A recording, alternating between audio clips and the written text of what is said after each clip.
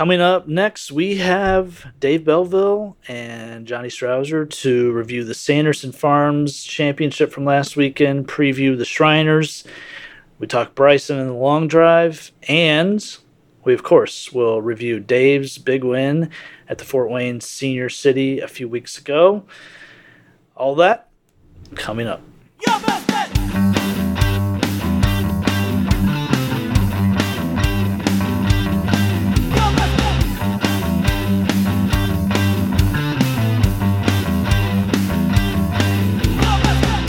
welcome to your best bets. Doing the Sanderson Farms review tonight, along with the Shriners Children's Hospital Open something or other in Vegas this weekend.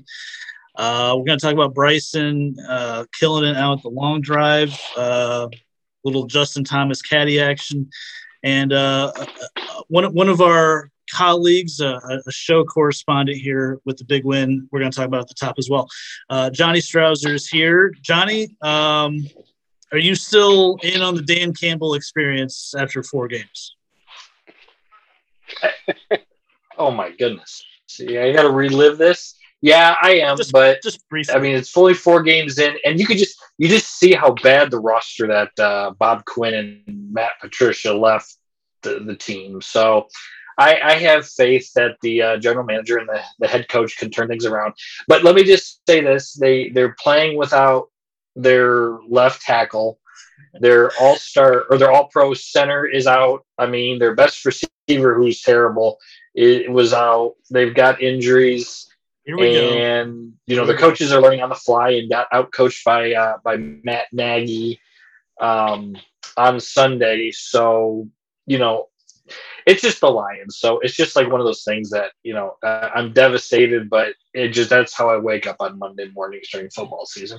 Well, it's been in like an eternal state of devastation. 2 things real quick. First, my wife said yesterday, why have the Lions been so bad forever? They've been bad forever, right? I'm like, yeah, in the NFL, the same teams are usually pretty good. The same teams are bad. It's just an organizational dysfunction, for 30, 40, 50 years. And secondly, I was going to mention, you've lost to probably the worst head coach in the league yesterday, Matt Nagy. But, no worries. Andy Dalton is still going to be the starter when he comes back from injury when he's healthy. So no worries, guys. No worries. Being a Bears fan, I take tiny bit offense to that, but only a tiny bit. The worst coach comment. By the way, I'm with you. I am a Bears fan. I am a huge Bears fan. This is just that's my personal feelings on it. No, that's fair. Yeah. Another story for another show. That voice you heard is Dave Belleville. Dave is back on the show. Welcome back, Dave. Thank you. Good to be here. 3 or 4 weeks ago, my time is time is a flat circle in my life. I don't really know what's going on as far as what's last week or 2 weeks ago, but Dave won the Fort Wayne Senior City.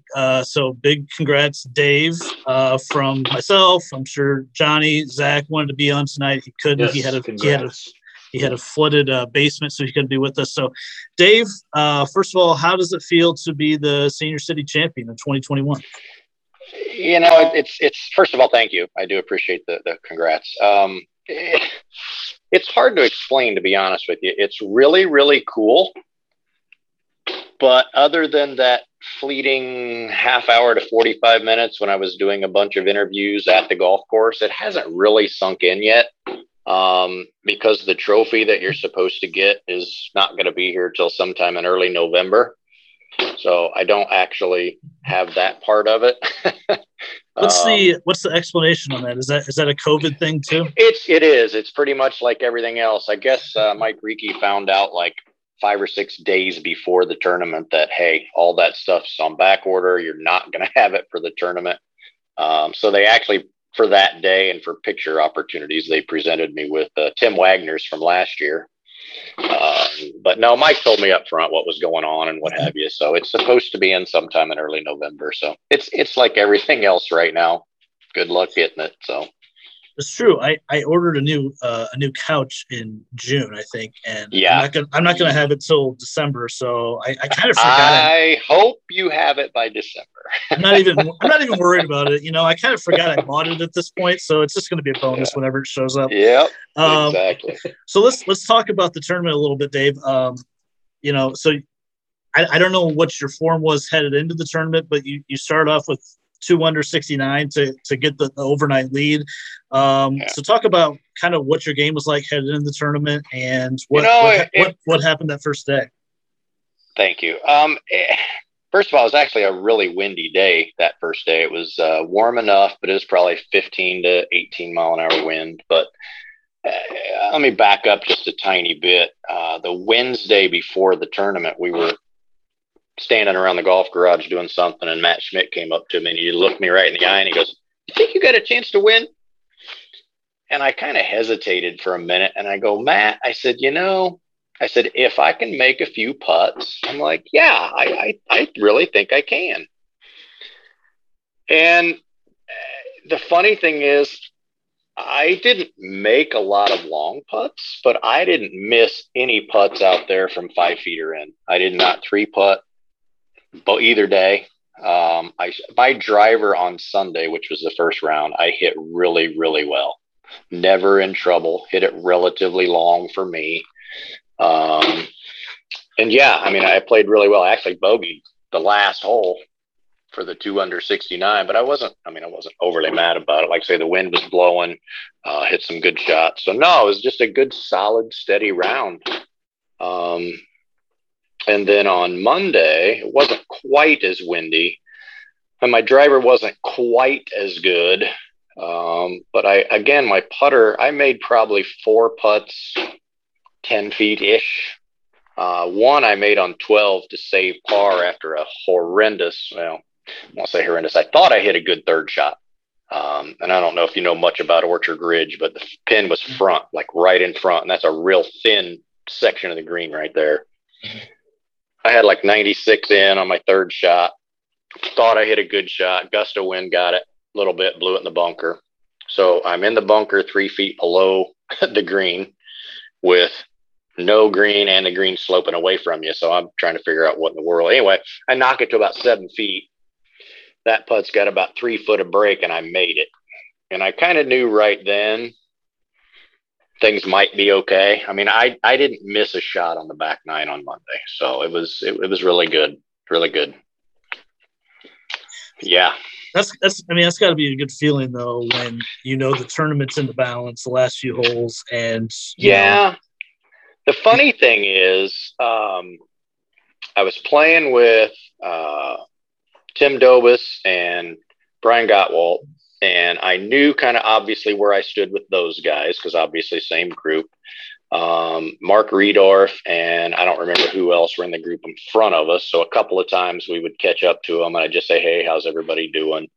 Nobody in that group was doing anything. And then Thad Winter and some other guys were in the group in front of them. So I checked with each of those groups like once or twice just to kind of say, "Hey, where's everybody at? What's going on?" Well, suffice it to say, through 13, I thought I had a 4-shot lead. And then I birdied 14 to get back to even for the day. So I thought I had, get back to even on the backside. I thought I had a 5-shot lead. So I played the par 3, 15, and then I get to 16 tee, and there's Matt, co-owner in the golf garage with me. And I kind of look over at him and I held out 5 fingers and I pointed down. I'm like, I got a 5-shot lead. And he just kind of looked at me, like, all right, thumbs up. Well, unbeknownst to me, Carl Barron shot 78-64, and he was already done. He teed off hour and 40 minutes before I did, and I hadn't heard anything about it. So somebody had told Matt what happened, and Matt asked me where I was. So I told him, and again, I'm thinking I got a 5-shot lead. Yeah. He didn't say anything to me. He chose not to tell me, which is fine. I'm okay with that. I said, but if I was 1 down, you sure as heck better have told me. But they chose not to tell me, which is fine. But did Matt not say anything because he didn't want it to kind of mess with your head or yeah, that's kind of what he said. He's like, I didn't want to, he said, I saw how good you were hitting the ball. He's like, and I didn't want to put anything on that at all. He's like, just wanted you to go play, and I hit really good drive on 16. I actually only had like 60 yards in on 16, knocked that to about 7 feet. Really wanted to make that, just lifted out. 17's the par 3 downhill. That was playing into about a 10-mile-an-hour wind. And I don't remember exactly what it was playing, 145, 148. And I hit a great cut 8-iron in there about 10 feet from the hole, downhill a little bit. Really wanted to make that. Got it about half a foot away. And then 18, the tees were at their normal blue, that we played the blue tees. The tees were at their normal blue location, so not way, way back, but at the back of the main tee. And the day before, I had hit 4-iron, and I don't know if you know the hole well, but on the right-hand side, there used to be an old bunker there, but now it's just like a grassy area. Yeah. Well, I was just trying to keep it approximately even with that. That's where my 4-iron went the day before. So I'm like, if I hit it there, I got 110 in, no big deal. So I hit 4-iron, and I hit it right at that area with a tiny bit of draw, and it carried that bunker area.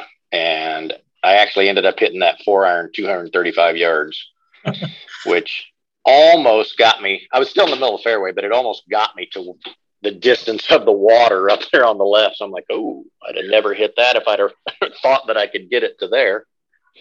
But yeah, all that adrenaline, right? I mean, that's what I was going to say. Adrenaline's a real thing, I guess, when you get in that situation. I didn't really feel it though. That's what was weird. I was feeling good. Don't get me wrong, but I didn't feel, like my heart was really pumping that hard or anything. But obviously, it was. So, yeah, the round by Carl, 8 shots better than anyone else that day. Unreal. That's a pretty unreal round at Orchard.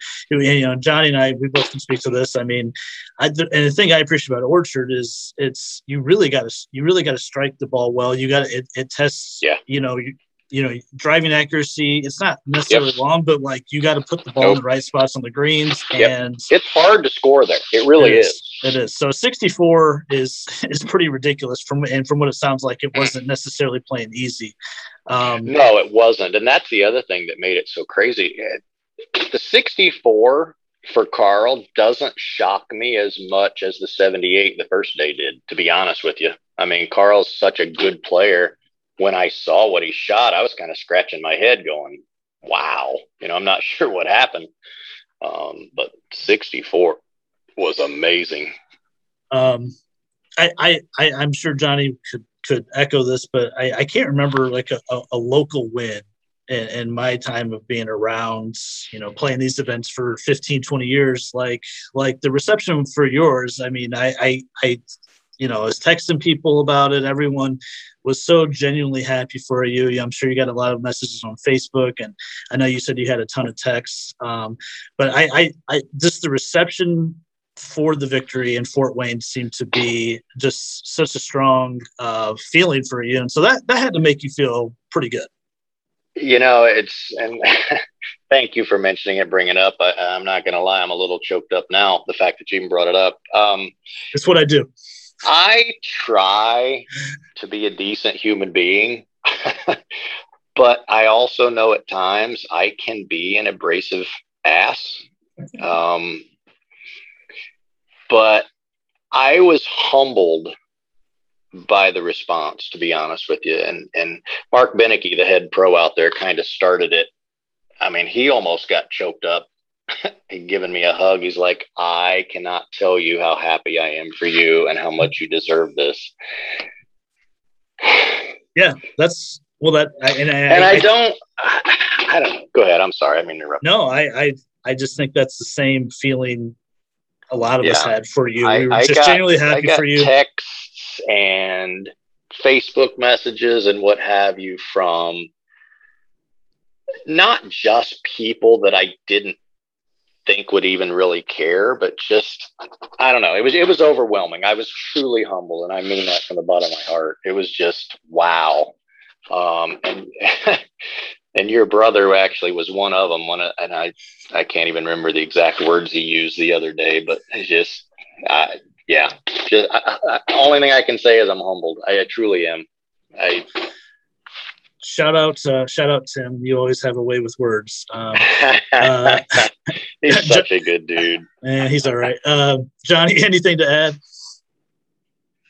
No, that was obviously that was a very popular win and really good playing because like you two had both discussed there. That's such a hard course to stay focused on. I mean, it's not going to beat you in length, but you got to keep it on the golf course. You got to play. You got to play the angles, and those greens are so tough to have makeable putts on. So really great job. Real happy to see someone who's worked so hard to succeed there, have some tangible success there, and be the champion there. So good for you, and hopefully this leads to some continued good golf going forward. I appreciate that, and that's one of the questions they asked me at one of the interviews afterwards. They're like, "So what does this mean going forward?" I'm like, "Well, I'm not real sure because this is the first thing I've won in like 35 years, so I'm not real sure." I'll let you know in a year or so. Yeah. It does help. I mean, I know this is silly and stupid. I haven't touched a golf club since that Monday until yesterday. And I went out and played Cherry Hill with my son, blue tees, and I shot 72. And I'm not going to say the game was easy, but I think knowing that I do actually possess the ability to play pretty decently makes it a little easier to play decently, if that makes any sense. Yeah. Doesn't mean the game isn't hard, because it is, but I think it's confidence is a hell of a drug. And we were sitting with someone that's really good that can speak to that. You know, when you get it going and you've had success, you just feel like you're going to have more of it. I'm waiting for that to get that feeling. But seriously, now you've proven to yourself, you've done this, and now when you go out and play, you have this, and maybe it's, it won't last forever. Maybe there'll be rounds here and there, but you can always fall back on that now. Tournaments next year. And absolutely. And I think a little part of it, though, too, was in the regular city this year. I did shoot 69 the second day from the back tees at Riverbend, or not Riverbend, my apologies, Brookwood. Yeah. And, I'm 56 years old. I'm not short, but I'm not those kids that hit it 320 and 330. I can move it out there 260 to 280 most of the times, but being able to do that day in the quote unquote big city, that gave me a little confidence, honestly. Like, you know what, granted, I didn't play great the day before or the day after, but that's a whole separate side point. But I don't know, just a really good 5 or 6 weeks there. So. Awesome job. We're all happy for you. Thank you. So success going forward, I anticipate in 2022 for you, Dave. Here's hoping. Let's transition to the PGA Tour, guys. As Johnny and I discussed last week, one of the most highly anticipated fall events last week in Jackson, Mississippi, the Sanderson Farms Championship. Where Giant Rooster is a trophy. I mean, who wouldn't love that? Speaking of trophies, so I bet there's in the league. Sam Burns, guys. Sam Burns. No secret, I love Sam Burns. I've talked him up for a long time. I'll let Johnny share some of it, but I felt like I take ownership of this guy. He was outside the top 150 in the world this time last year. And now he is sitting at 18, I believe, if that's right, Johnny. 2 wins now in his last, I want to say, 10, 12 events. I think this is his 6th top 3 finish in calendar year 2021. We talked about him, potentially being a Ryder Cup pick. We didn't really understand quite why he wasn't getting any fanfare. He had the same numbers as Scotty Scheffler, and he's the same age. And really, he had more high finishes, maybe not the major performances that Scheffler had, but this guy's got the complete game. I think he's a superstar in the making. Johnny, what do you make of Burns' performance this past weekend, and what's his ceiling going forward? You had said it pretty accurately. You were on him at the start, and I think the thing kind of started when he played what was the Honda Classic with Tiger, and beat his brains out. It was like a Saturday or Sunday, whatever day he got paired with him there. And I think they kind of recognized, like a lot of the pros I had heard, had recognized the type of game that he's got. And it had taken him a little bit of time there to get it going here. But he's worked on it. Great ball striker.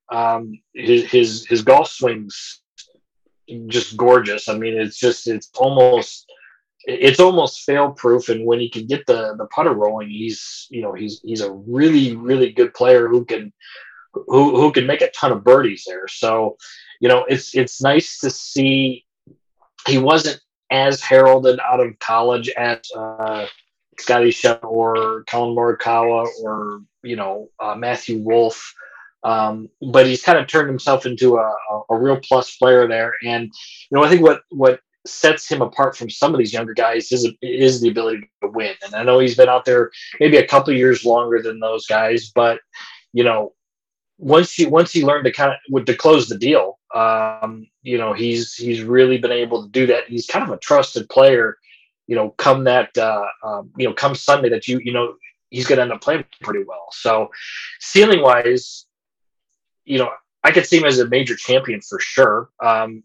I think that's the one thing off of his resume here that's not given him the media accolades that he deserves yet, is because in the WGCs and in the major championships, he just really hasn't performed well enough to get his name out there. But I was watching today, Golf Today with George Savrikas and Shane Bacon, and they were finally singing his praises today, and they were throwing out those numbers. He's 18th in the world, the top 3 finishes, 154 days, I think they said, in between wins. I mean, that's pretty impressive to win multiple times in the calendar year there. So, we like to jump and say how many majors that a guy's going to win, 5, 6, 7, 8 majors or whatever. We're not going to put a number on it, but major champion is still pretty significant there. And I think that's the next step, is to get better at those, more consistent those, have his game peaking at those moments there, and contending in them. And I think he's got the game who could put it together and win one. Yeah, great points. He's one of the best Bermuda putters on tour. And what's funny this weekend is he was really poor with the putter. He lost 2 strokes to the field putting. He was around 60th in the field. This was a ball striking win. First off the tee, second approach for the week.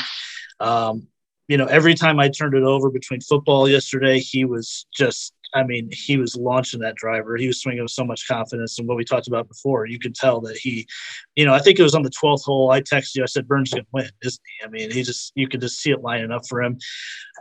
Dave, your thoughts on Burns? Is this just a matter of him finally breaking through, and now we're just maybe going to see the wins come for him? Possibly. I don't think anybody was surprised that Sam Burns came from, I don't remember if he's 2 behind, 3 behind, whatever it was, to win. Mm-hmm. He's obviously proven he can win. The guys that were in front of him aren't that proven yet, to be honest with you. So it wasn't a huge surprise. You both kind of mentioned a little bit about him as far as, the respect factor or what have you.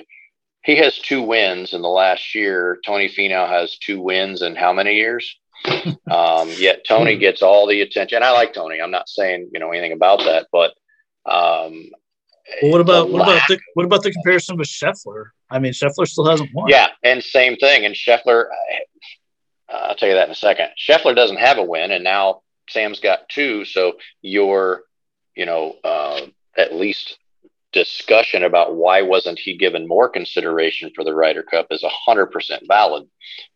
Scotty Scheffler made the Ryder Cup team because he beat John Rahm in the WGC match play 6 months ago, 8 months ago. Plus he's had a great year. Don't get me wrong. But the fact that he beat John Rahm head to head, and as it turns out, that's who he played again as well. But that was the big one as far as how Scotty Scheffler, I'm sure, got picked over some of those. Personally, I would have taken Kevin Na, but fair enough. He's just a great putter. That's all. But no, I kind of agree with Johnny. I think I definitely could see Sam winning a major, potentially a couple. Is he gonna light it on fire and put up 5 or 6? I don't really want to put that on anybody, to be honest with you. Could it happen? Sure. There's a lot of variables between now and 8 or 9 years from now, Well, Zach gave Morikawa 10 majors, I think, in one of the shows he was on, right? Was that right, Johnny? He gave Morikawa double digits. Yeah. So, just Zach's giving him out. Yeah, he's giving harsh. We hand them out on this show. We're just handing them out. That's right. Yeah, to piggyback on what you guys said, I think his upside is to win a major. I think he's got top 10 potential. Heck, he's already 18th. But I just see long-term staying power. I don't want to say Dustin Johnson, but I see Dustin Johnson-like tendencies when he's on. He's really, really good, and he's really. I think as he learns to win, he could be pretty tough to beat. If his the knock on him before the last 6 months was his iron play maybe was a bit off. He could always bomb it. He could always put the lights out, but his iron play is really tightened up, and there's just not a lot of holes in his game. And if you face a guy that's got all the tools like that and is playing with confidence, I think he's got a really bright future. So I'm really interested to see where this goes for Burns. Dave, you alluded to it. A lot of inexperienced guys, a lot of Korn Ferry guys were in the mix this weekend. We saw, Cameron Young finished second, Korn Ferry graduate. Hayden Buckley, my guy Hayden Buckley, finished T4. Sahith Theegala was the 54-hole leader, another Korn Ferry guy. I was thinking about this, guys. The depth of these fields this year, all these Korn Ferry guys are, they're just for real. The talent depth and the pool of talent in the PGA right now is just so deep where, I think you're going to see a lot of these guys, from week to week in contention for wins, not necessarily getting them. But a guy like Cameron Young, we heard a lot about, he had a couple Korn Ferry wins last year. I think he doubled his career earnings just by this week, the second place finish. What do you think, David? Am I wrong? Is this as deep as the talent's ever been? Yeah, absolutely. I actually did a little bit of research a few hours ago, specifically on Cameron Young. I actually got the chance to see all of his back nine on Saturday, and what a golf swing. I had never really paid much attention to him before that, but I'm like, who is that guy? So did some research. Anyway, what a great guy. But just the list of guys that, and let's just say the guys that made the cut, not even necessarily the top 20, but there are a ton of Korn Ferry guys that played really, really well this week. And you're totally right in that the depth of fields is just unbelievably solid. I don't know that, and this may not come out right, I don't know that we'll ever see a Tiger Woods again because of Tiger Woods. If that makes any sense, because he inspired so many of these kids now that are through the Korn Ferry Tour, on the Korn Ferry Tour, on the PGA Tour, and they're all ready to win. Well, and we saw it with Morikawa, we saw it with Wolf, all those, they come right out of college. Bam, they're ready to win. They think they can win.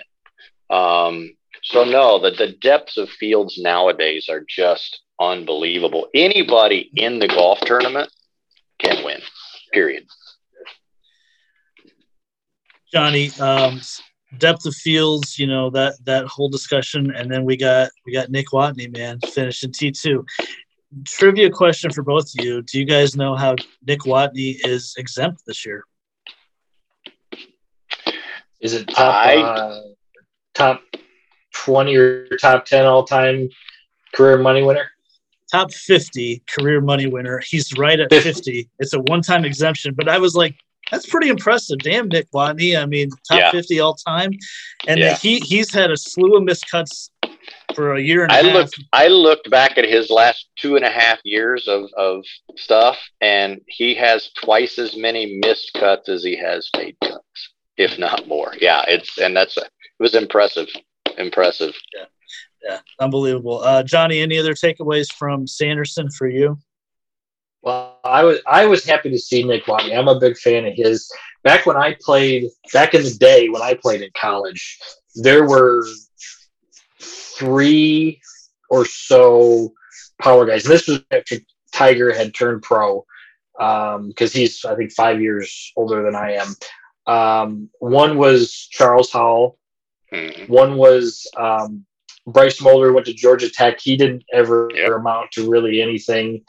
And then, but the main dude was Nick Watney. He went to Fresno State and won like everything out there. And he was just, every time I'd go into golfstat.com, we'd look at the college scores and everything like that. And he was the guy. So I've always kind of been a big fan of him.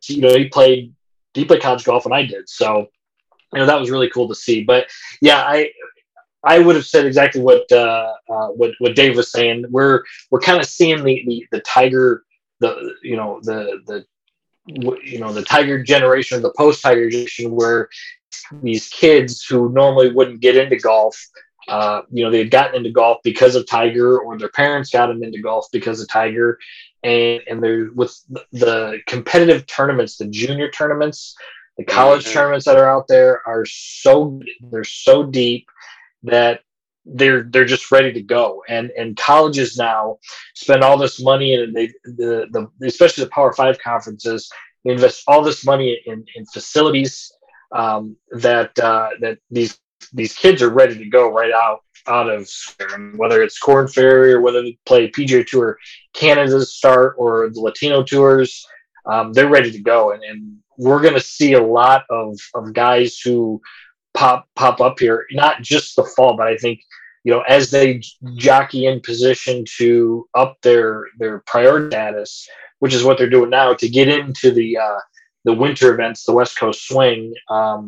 We're going to see some guys break through, and you might not see a win, but you're going to see a lot of guys that had a lot of success on the Corn Ferry that are going to end up doing pretty well here. So it'll be interesting to see. And also, the only other takeaway I've got from the tournament is it's got to be one of the best trophies in golf. I mean, it's a big chicken-looking thing. I mean, I would like. Is it a rooster? I kind of want the. I think it is actually. It's a rooster. Isn't it same thing? Isn't it? I mean, basically same family. Yeah. No, I got you. Yeah. I know. I'm not a farm animal expert, but yeah, same kind of idea, right? I agree with you guys though. I think the number of guys that have multiple wins per year is just, it's going to be less and less, because you're going to have more guys pick off a win here and there. If you win 2 times this year, it's a hell of a year, no matter what else you do. That's why guys like Stuart Sink winning 2 times last year, Jason Kokrak winning 2 times last year that's underrated stuff. That's really hard to win, period. Getting multiple wins is a big deal. I don't really have much else from Sanderson Farms. I have been told that we need to follow up on our picks, what was successful that we put out on Facebook and Instagram on the podcast. So, Johnny and I both put out 6 picks. We put out some winners, top 10s, top 20s, and some head-to-heads. I hit 2 of my 6. I hit Matt Wolf top 20 at plus 180. And CT Pan over Seamus Power plus 105. Johnny also hit 2. Both of his were head-to-heads. He hit Sanjay over Sergio at plus 100 and Will Zalatoris over Chuck Hoffman at minus 120. So we both hit 2. Not great, not what we wanted. I thought Aaron Wise was primed for me. I thought Will Zalatoris was primed for Johnny for a while, but they both faded in the last couple days. But pretty good tournament overall. And we're headed to a tournament, guys, this week that is a really, really good field. This is the 3rd event, and of the 3 events of the new season, this is easily the best field. I think I saw 15 of the top 30 players in the world are here. and now Vegas kind of has its own Vegas swing with this event, and then the what's the name of it? Is it the CJ Cup? Is that where it's going to be? CJ Cup, yeah, that Shadow Creek. Yeah. Yep. So next week that event as well. So the Shriners this weekend, I'm going to have our TPC Summerlin local expert here, and Johnny, describe the course because he's played it quite a few times. I have. I've played it, I think, about 10 times. My good friend from high school, Rich Morgan, was one of the assistant professionals out there. So he would we'd go out yearly and fly out there and stay with him, and he'd get me on the course at least once or twice during the stay there. But this is a little bit different than when you go out to Vegas, you see desert golf, so you see it's basically desert with patches of grass for fairways and a little bit of rough. This one is a little bit more of a parkland style. There is some desert outcroppings, but it's mostly a green piece of property. They play at elevation there, so length is really not a concern. As evident by some of the winners there have not been long ball strike or long drivers there. So, but places a premium on your second shots. Strokes gained approach is the big one there, and you got to make putts. Greens roll really, really, really nicely. The winners usually are in the low 20 under range. It seems like there's a playoff almost every single year on it too, because it gets really, really bunched up, and it's got a pretty solid finish there with 16, 17, the par 3, and then 18 with the water in the front there. So, not long. You don't have to hit it that far to get around the golf course. But really got to hit it close to the hole, make a bunch of putts, and it's going to be a birdie fest. Like I said, so you got to look for guys who can shoot low a lot, and I think that's where we're going to end up finding a winner there. I looking back at the last few years of this tournament. I think there was one year where Cantley won, where it was windy all 4 days. I think it was 9 under one, but yeah, you're going to have to go really low. Of course, Martin Laird won last year in a playoff. Who could forget Martin Laird winning over Matt Wolff? Over Matthew Wolff. I remember I had a huge live bet on Matt Wolff in that tournament. I got him right. way early on Saturday, and he just kept shooting up the board. And yeah, that was fun. Guys, I forgot quickly before we get to the Shriners. Can we talk about Bryson real quick? Sure. I don't even know. Was it the World Long Drive Championship? Yeah, it's the World Long Drive Championship. I didn't know if that was the actual name of it, but the whole lead up to the Ryder Cup was Bryson's. Maybe his focus wasn't on the Ryder Cup. He was too focused on this event right after. That was all dispelled a little bit by his great performance. Going 2-0-1 at the Ryder Cup, and then he parlays that into, I guess, finishing 7th in the event and really acquitting himself really well with some of really the goat of the sport, Kyle Berkshire, wins. But I think I saw his ball speed was at 219. Dave, you're obviously around TrackMan, all the time in the golf garage. What 219? Yeah. How insane is that? It's really insane, to be honest with you. I think the fastest I've seen in the golf garage has been like 192, 193. So add 10 more to that is it's nuts. I think, see how I want to say this. I'm not a huge Bryson fan. I don't dislike him, but I'm not a huge fan. But for him to be willing to even go there and do that, and B, to do it directly after coming off the high of the Ryder Cup and all of the emotion and drain that's puts on you, and to perform as well as he did, I think that is absolutely one of the most coolest things he's ever done. I mean, I heard a lot of people talking about after he said he would go, or wanted to go even, he won't do any good. It's a whole different swing. It's this, it's that. Well, the dude hit at least 2, if not 3 drives that carried 400 yards in the Ryder Cup. So you take him out to some elevation out in Albuquerque, New Mexico, and it doesn't shock me a bit that he hits on 400 yards. He's got a swing unlike anybody else on the PGA Tour. He's one of the few guys that can hit it ungodly long and still chip and putt. So I think it's awesome. No, I'm with you, Dave. Johnny has Bryson turned the corner here as far as positive fanfare, maybe at least for the rest of this year? He has absolutely, until he does something stupid. And I know when Bryson, and I know when Bryson, when he listens back to this podcast right here, Bryson, I'm talking to you directly. Do not go back to that hat that you've been wearing during tournament days. That alone right there will increase your credibility. He actually looked kind of cool during the Ryder Cup with just his baseball cap. It's just like, just do that. Yeah. But yeah, he's gonna Bryson at some point. He's gonna say something extremely arrogant or nerdy, and it's gonna be perceived wrong. And you're gonna get the bros that don't like what he says.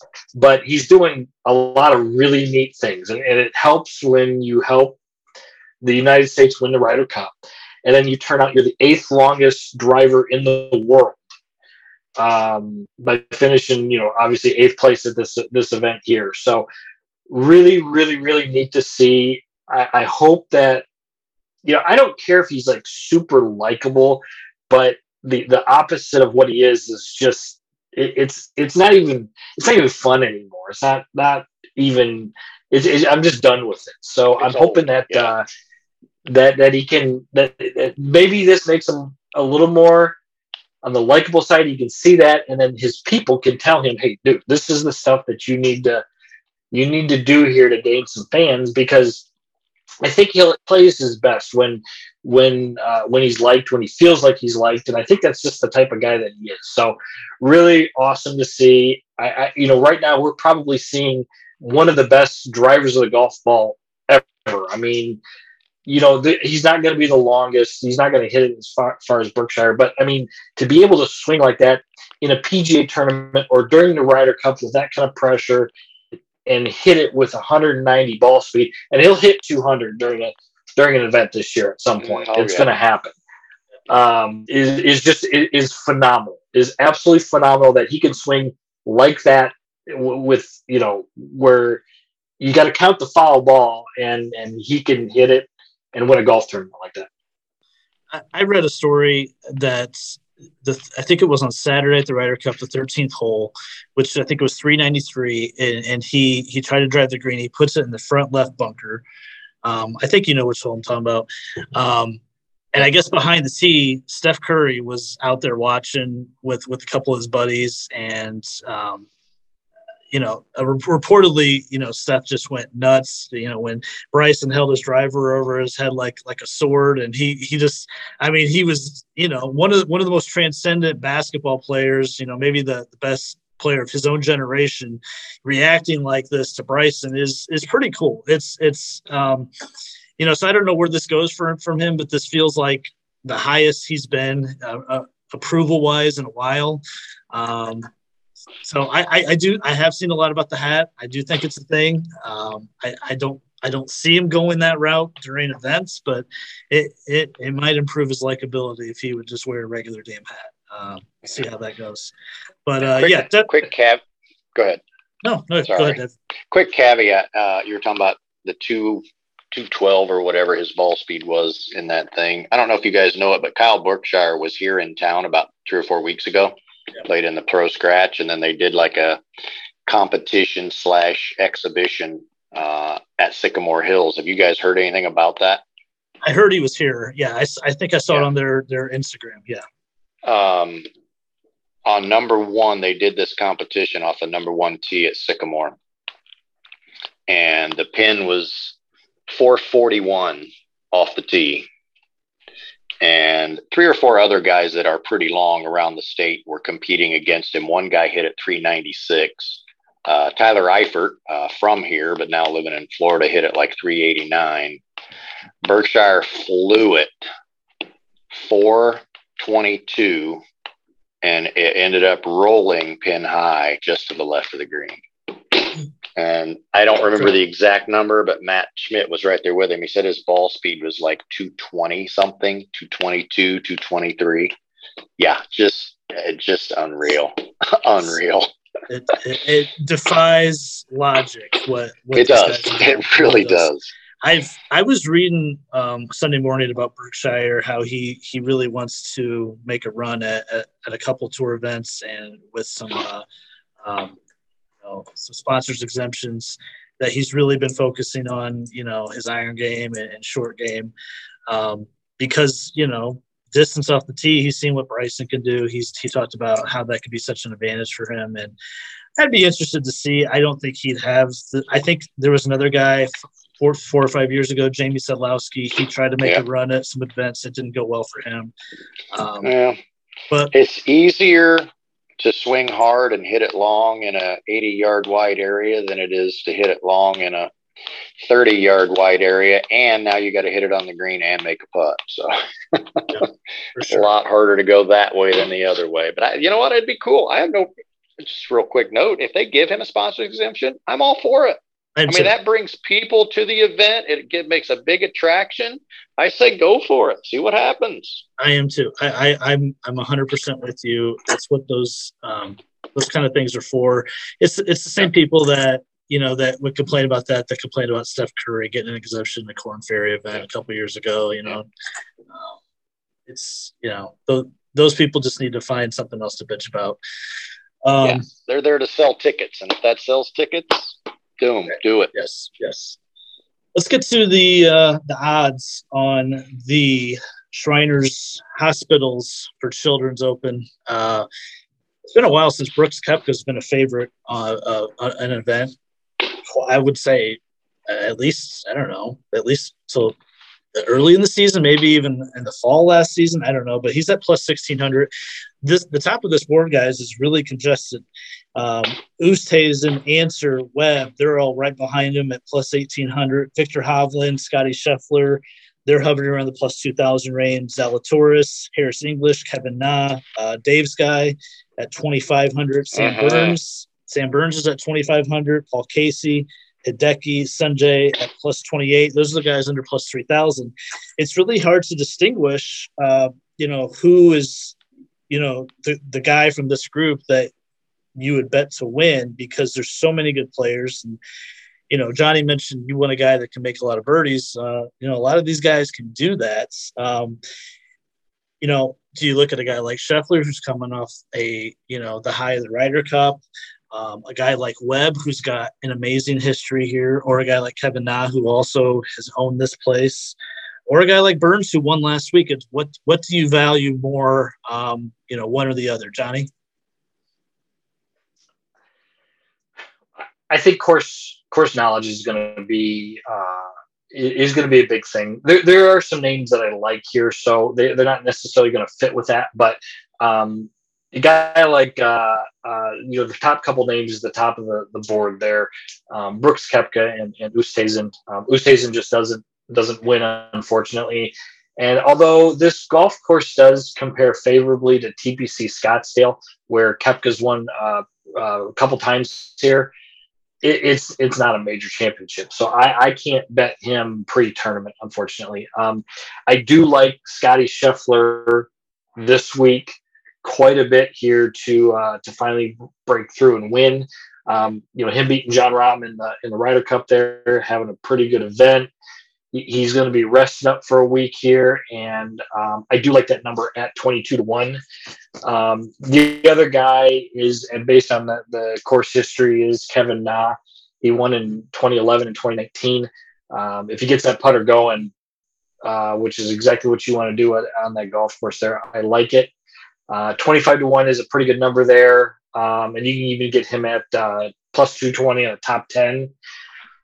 I'd like Sam Burns for this golf course, but like I've said countless times here, winning 2 weeks in a row is such a challenge there. So for him, for me this week, I think it's going to be a stay away. But there are some pretty good value here, which is kind of atypical from what we normally see in these off-season events. So Scheffler is the guy for you at the top. Yeah. I mean, historically, this course has seen a lot of first-time winners. I think it'd be to no one's surprise if Scheffler would get it done this week. Dave, anybody from that group that you would like to bet on to win this week? From that main group, not necessarily. A couple of guys that I noticed that I think really have a good chance. Corey Connors played well last week, can really putt his golf ball. And I know Johnny mentioned that's a place you got to make some putts. And Kevin Na, being the hometown boy, to be honest with you. That's where he is, where he's from. Obviously familiar with the place, I'm sure. Would be near the top of my list. I still kind of was looking through that, so I'll get you some more stuff here tomorrow morning on that. But those are the two that really kind of stuck out to me. On my Shriners bingo card, Dave picking Kevin Na was on there, so thank you for letting me cross that one out. Your bingo. I'm gravitating more and more as I looked at the numbers today to Webb Simpson at plus 1,800. Webb's iron game has returned toward the end of the season. He hasn't won since Harbortown in 2020, so it's been a second for Webb. I just think he was trending at the end of the season enough to, this is a form meets course history kind of deal. His course history is excellent here. I think he won in 2014. I obviously love the Scheffler pick. There's no reason why he couldn't win here. But the second guy that I'm looking at in that group is Victor Hovland at plus 2,000. I just think Hovland is a birdie machine. When we talk about guys that just make a ton of birdies around, Hovland's one of the guys that comes to mind. He's third in approach the last 24 rounds. He's going to hit it well enough. It just comes down to making putts. We saw him have a bit of an uneven performance at the Ryder Cup. I think he played well. He just didn't finish off matches the last few holes, but I thought his overall performance was really solid. I just think he's due to contend this week. So I'll take Hovland at plus 2,000 and Webb from that group. The next group we mentioned, Dave talked about Connors already, plus 3,500. He had a pretty good week last week at Sanderson. Our favorite top 10 play, Cameron Tringali at plus 3,500. One of those guys that just will not win, but he'll always be around the lead or around the top 10. Joaquin Niemann, Pat Reed, Matt Wolff at plus 4,000, Siwoo at plus 4,500, and then a slew of guys at plus 5,000. Eric Van Rooyen, Mito, Aaron Wise, and Charlie Hoffman. Dave, besides Connors, anyone there? Yeah, Matt Wolff had success. Well, didn't win, but he's in a playoff. Played well there last year, as you know. Played well this last week. I think he had one bad round, but other than that, played pretty well. Yeah. That would be the one that really stands out to me. Patrick Reed coming back, his first individual tournament. Well, I guess I take that back. I guess he did play in the Tour Championship. If you want to count that, I'm sure he was still, fighting the effects of all his other issues. But his near-death experience. Exactly. Just another one to keep an eye on. Sorry, I can't. Hey, you don't know. You weren't there. I feel confident in that. I feel confident right. that's little overstated. A little bit. Johnny. Fair enough. In that group, is it you going Mito again? I'm going to cool off on Mito. He didn't play well this last week here. No reason to believe that this is a trend, but I'm not going to end up betting him pre-tournament this week. I'll echo Connors. He played really well. Could have actually contended if not for a bad Saturday round. Which I think he shot 70 there. So Tringali, he's a Vegas dude. So not as a win, but I'd feel comfortable in a top 10 or top 20 bet there. His course feels like it's a good setup for Joaquin Niemann. He's going to be well rested. Could he win at 40-1? I don't mind that number at all. He's one that really, though, hasn't been able to seal the deal, but I like him playing well this week. Those are the main ones there. Like I'm not shocked at Patrick Reed, but plus 4,000. We always kind of look at those numbers. I'm just not sure if he could shoot 22, 23 under par right now on this golf course to be able to do that. So might end up staying away from him. And I'm hoping, I don't know if I'll bet it, I'm hoping Matthew Wolff, that we'll start to see a trend upward there. End up making a pretty long putt, I think on Friday on the 18th hole there, just to make the cut, to get to the cut line there, and really play well over the weekend there. So, good Saturday, good Sunday. Maybe he can take this good play here on this last weekend and do something here at the golf tournament. But anyone else in the 5,000s, right at 50-1 there, don't really love any of those. What about you with your Aaron Wise? You going to ride the Aaron Wise train at 50-1? No, I wanted to, but he was first in the field around the green last week. He chipped in a couple times, and he was -2 strokes approaching the green. So he was lucky, really, to even be finished where he was, to be honest. So I'm awful Wise this week. I like the Wolff play, guys. His profile last week he was positive in every category. He was solid off the tee, solid in approach, coming back to a course that he nearly won on, that fits his game, his mindset of making birdies. I like the Wolff play. I do. Dave, I'm all in on Pat Reed this week. I love the number. I love the story of Reed nearly dying about a month and a half ago and him coming back and winning in Vegas. I love this. And they'll play that up so big if he's up near there. Oh, and he will too. So yeah. I just see that number. I think Reed is always undervalued because the public's never on him. There's never any public money coming in.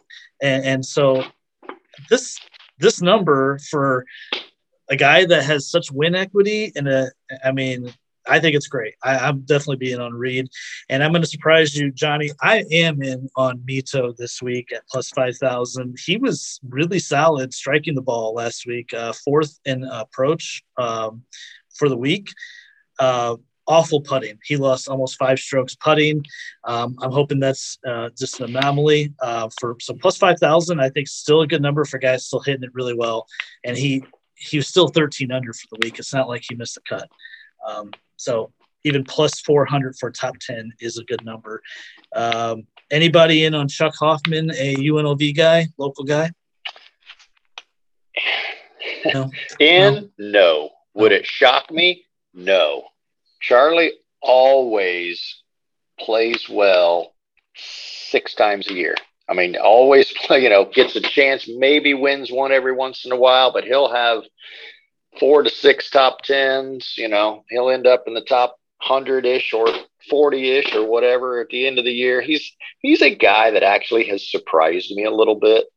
Yeah, I won't go too long on this because he's not winning this week, but what a career the guy's had. I mean, honestly, talk about a grinder. Yeah. I mean, wins 3 or 4 times total now, but he's been on tour for almost 20 years.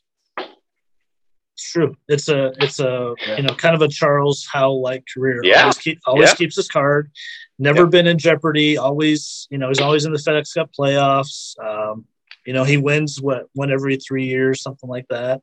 Well, no, that's the other thing. Once we get, around January out there to the West Coast swing, I'll put him back on my radar because that's usually where he does most of his damage, seemingly. I actually like him as a live bet this week here because you just don't know how he's going to come out and play. But that's true. Yeah, is he going to win? Probably not. There's a real good chance that even if he gets in contention, he won't. But you could look at if he plays decent, makes the cut. He's sitting there around 30th or something like that after 2 rounds. You throw a top 10 bet on him. If he starts out at 50-1, his chances aren't going to increase that much there. So you could still get him at real good plus odds and like a top 10 or top 20 bet on these apps here and just hope for a hot weekend there. But with him, he could be very, very hit or miss. Being a UNLV guy, though, I mean, could end up, meaning something there that ends up finishing pretty high and, kind of gets his FedEx Cup points for the next several months and just kind of parks it until, West Coast swing. 55 to 1, and we'll go up to 80 to 1. Adam Scott's in here, Russell Henley, Jason Kokrak's back down to a number we're used to seeing him at, 55 to 1. Leishman, Poulter, Mav McNeely, 60 to 1. Danny Willett coming off of a Euro Tour win last week. He's at 65. The Dunhill. Streelman, Taylor Gooch, Seamus Power, Richard Fowler, 8,000. And Ryan Palmer and Charles Schwartzwell, 8,000. All the guys that are under 100 to 1. I'll go first here, guys. I will go right back to Maverick McNeely at 60 to 1. He almost won out at Napa. Not a long golf course. I think on courses where Mav doesn't have to hit it out there, his iron game has improved. He is really good around the greens, and his putting is reasonable. So on a shorter golf course, I like Mav. Probably safer as like a top 20 play. But I could see him contending again. And of course, like this, where he's got to make a lot of birdies. So 60 to 1, I would like Maverick there. And the only other guy in this range that I would consider for a potential win bet would be Russ Henley. I feel like he should have won at some point in last season, didn't get it done, but he's still second in approach in this field the last 24 rounds. He can always knock down the flag, stick with his irons. It's always on his putter. Dave, what about you in this group? Yeah, actually, Russell Henley was the first name I thought of, because if his putter gets hot, he can make a ton of birdies. And kind of like Johnny said, it's not a golf course where you have to be a bomber. So for him, it's totally going to depend on his putter. And then the other one in that group, Ryan Palmer, another guy that can just, if he gets the flat stick rolling, can just dump in birdie after birdie. So those would be the two that stuck out at me right there. Yes, Ryan Palmer. Yes, Johnny. Ryan Palmer, Texas guy. Texas. It could be windy there like Texas. I played it one time. I played the golf course one time. It was, I'm not kidding you, it was 30 to 35 miles an hour at least, and gusty. Remember, Phil, when we went out there and played, went at that Vegas trip, and we played and it was crazy windy? So I played it like that. It was just, just relentlessly all day. But, he's a guy who could get around the golf course, though, if he can just get that iron play a little bit more improved, because really hasn't done much here lately. But this list here, if I had to pick a guy, I really wanted to pick Jason Kokrak. He's a good putter, good driver of the golf ball. There's no form, though, so it kind of concerns me on whether I would actually bet him. I like the McNeely bet. I like Russell Henley. So if I had to pick a third guy out of that list, it would be Kokrak, but I wouldn't feel super, super confident. So I'm going to have to look more into the numbers before if I'd actually have to make that an official bet. Okay. Yeah, I don't love that group, really. There's not a lot there. I do love Mav, though. I could see him in contention, and I think a top 20 play is very, very safe at plus money. Guys, anybody on the list that you've seen 100 to 1 and above? Belleville, have you had a chance to look? Yep. Ready? I am. Cameron Young will be your winner this week. Oh. He's coming off second place last week, first tour event, wins his second tour event, 125 to 1. At least the app I looked at. He's at 150 to 1 now. Is it? The one I looked at was 125. I started to say this a while ago. I bet you will see a minimum of 3 Korn Ferry guys win this year. Minimum of 3. I like that. Yeah, Cameron Young, the kid can play. You were talking about watching him on Saturday. I was too, and I saw he had one of his driver swings was 189 ball speed, which is pretty impressive. When we're not talking about long drive competition. We're talking about, this is under the gun. Exactly. So this guy can get it out there. I wouldn't be surprised. We talked about this before the Napa event, that we see it every fall. Someone gets a run going and they win it. They win an event. They finish top 5 in a couple others. They get hot. I could easily see that. Johnny, anyone? Well, I think. Sorry, go ahead. Nope, you're good. No, Dave, you got a lot to say. I was just going to say, and part of the reason I say that, A, he's on a good run, but B, he finished second this week, and like you said, he doubled his income. I can't imagine the amount of pressure that takes off of a young Corn Ferry player to know basically he's got his card wrapped up for next year. True. I mean, unless he literally breaks his arm or something and can't play for 10 weeks, he's got his card wrapped up. All he's got to do is go out and play. So there has to be a freedom of just that opens up the way you play, the feelings inside of you when you get to an event, and you don't have to grind that. You've already secured it for the year, and he'll probably have to play solid, but that second place is going to go a long way the rest of the year. Right, exactly. Johnny, over 100 to 1. I was actually going to say Cameron Young as well. I think that really good Sunday round did something for him. I kind of like also how he just kind of loads it, pauses, and just rips the shit out of the ball. But I think I think he could definitely. I think he'll definitely look at contending though. So at that kind of odds, you could throw a small win bet on there and have a real nice payout. So he's a guy that I had targeted there after that finish there. I'm going to kind of lean towards the younger guys. I mean, you saw Hayden Buckley played well last week. Whether he's going to take that 2 weeks in a row, we'll see. But, these guys, like we were talking about, they can play. So, if you could get top 20, top 30 value at these where they just got to make the cut and then, have a couple good rounds here on the weekend there. So another guy who always seems to pop up, and I'll go with the Las Vegas native is Scott Piercy. He's played well at this event before. He's the local guy. I hate him, but you got to just bet the dude, type of thing. If you think he's going to end up playing well, so he's a guy I'm targeting there. The rest of it, there's some guys out there, but I don't know if I'm ready to put my money on many of them. They're going to have good value, so I may look at live betting a couple of these guys during the event. But those are the ones I'm looking at. I think I'd feel pretty comfortable with those guys. Two things. First of all, since Zach wasn't able to make it tonight, he wanted to make note that Matt Kuchar and Hayden Buckley are at the same odds this week. They're both 180 to 1. So Zach and I have another Hayden Buckley versus Matt Kuchar rematch this week. I donate money. I am down. I lost the bet earlier, so we're doing double or nothing on who's got a better finish this week. I did remind Zach that Hayden finished T4 last week. I have two guys. I have I'm going right back to Sahith Theegala at 100 to 1. I think he played great through 3 rounds. Faded a little bit early in the back nine on Sunday, but I have no reason to think that this guy can't get in the mix again.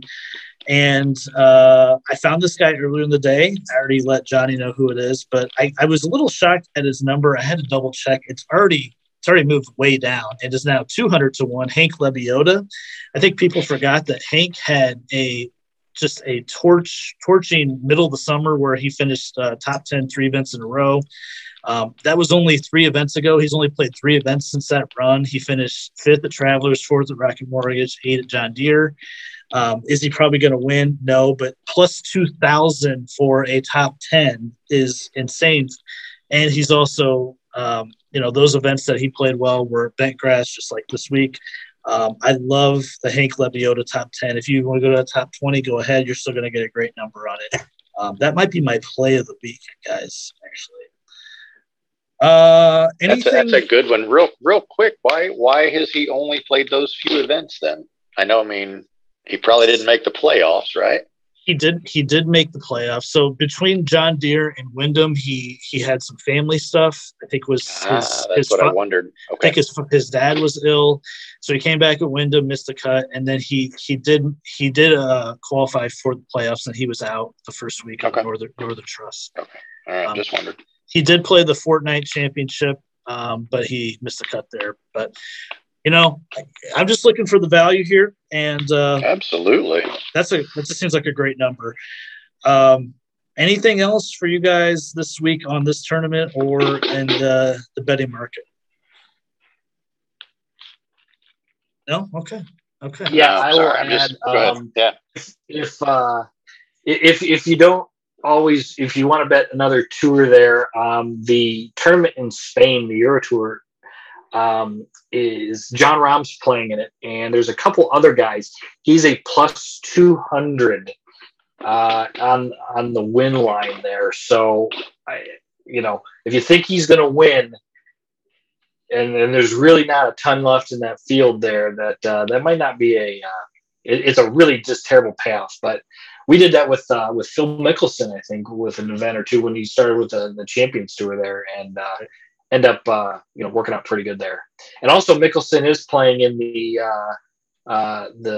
it's the Furyk and Friends event or something like that. So plus 400 if you're interested in that, but there's a little bit better field there. So I might stay away there. The Spain event that Ron's playing in it's totally calling my name for a cross event parlay. Rahm to win at plus 200 with something else that would be plus 200 to plus 500 range for the Shriners. Maybe a Hank Lebioda top 40 would be plus money, something like that with the Rahm victory. You get that up to over, plus 1,000. That might be something to look at. I think Rahm's winning that tournament. I saw the field. It's not good.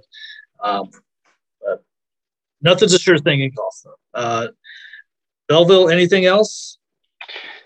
Not I can think of, boys. I sure appreciate you having me on. Johnny, you all set? I'm good. What about Harry Hall? Harry Hall put 300 to 1. I love finding these names. I just saw Harry Hall. Harry Hall. I must stay away. Listen, not quite to Kenny Pigman level, but I do like the name Harry Hall. Nobody will be on Kenny Pigman. Nobody. Appreciate Dave and Johnny being here tonight. Dave to talk about his win and Johnny to talk about his shitty-ass Lions for at least a second. And we will get our picks out on Instagram and Facebook this week. I assume we'll have picks from all four of us, including Zach. So take a look at those if you're interested in potentially winning some money this week. Thanks again for listening, everyone, and we'll catch you next time.